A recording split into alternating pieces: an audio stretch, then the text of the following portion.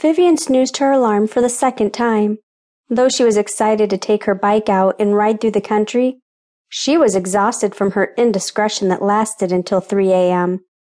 At least she was smart enough not to let him, the indiscretion, sleep over with her. One more snooze wouldn't hurt. It was going to be a cool, beautiful spring day. She had plenty of time. Vivian snoozed the alarm again and again, finally opening her eyes around 9 a.m. She yawned and stretched, then yawned and stretched again.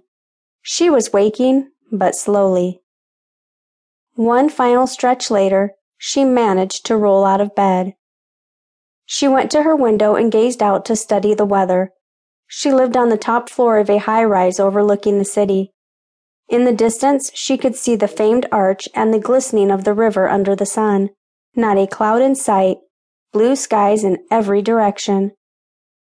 She stumbled to the kitchen, her body not quite awake as she thought, to make her coffee.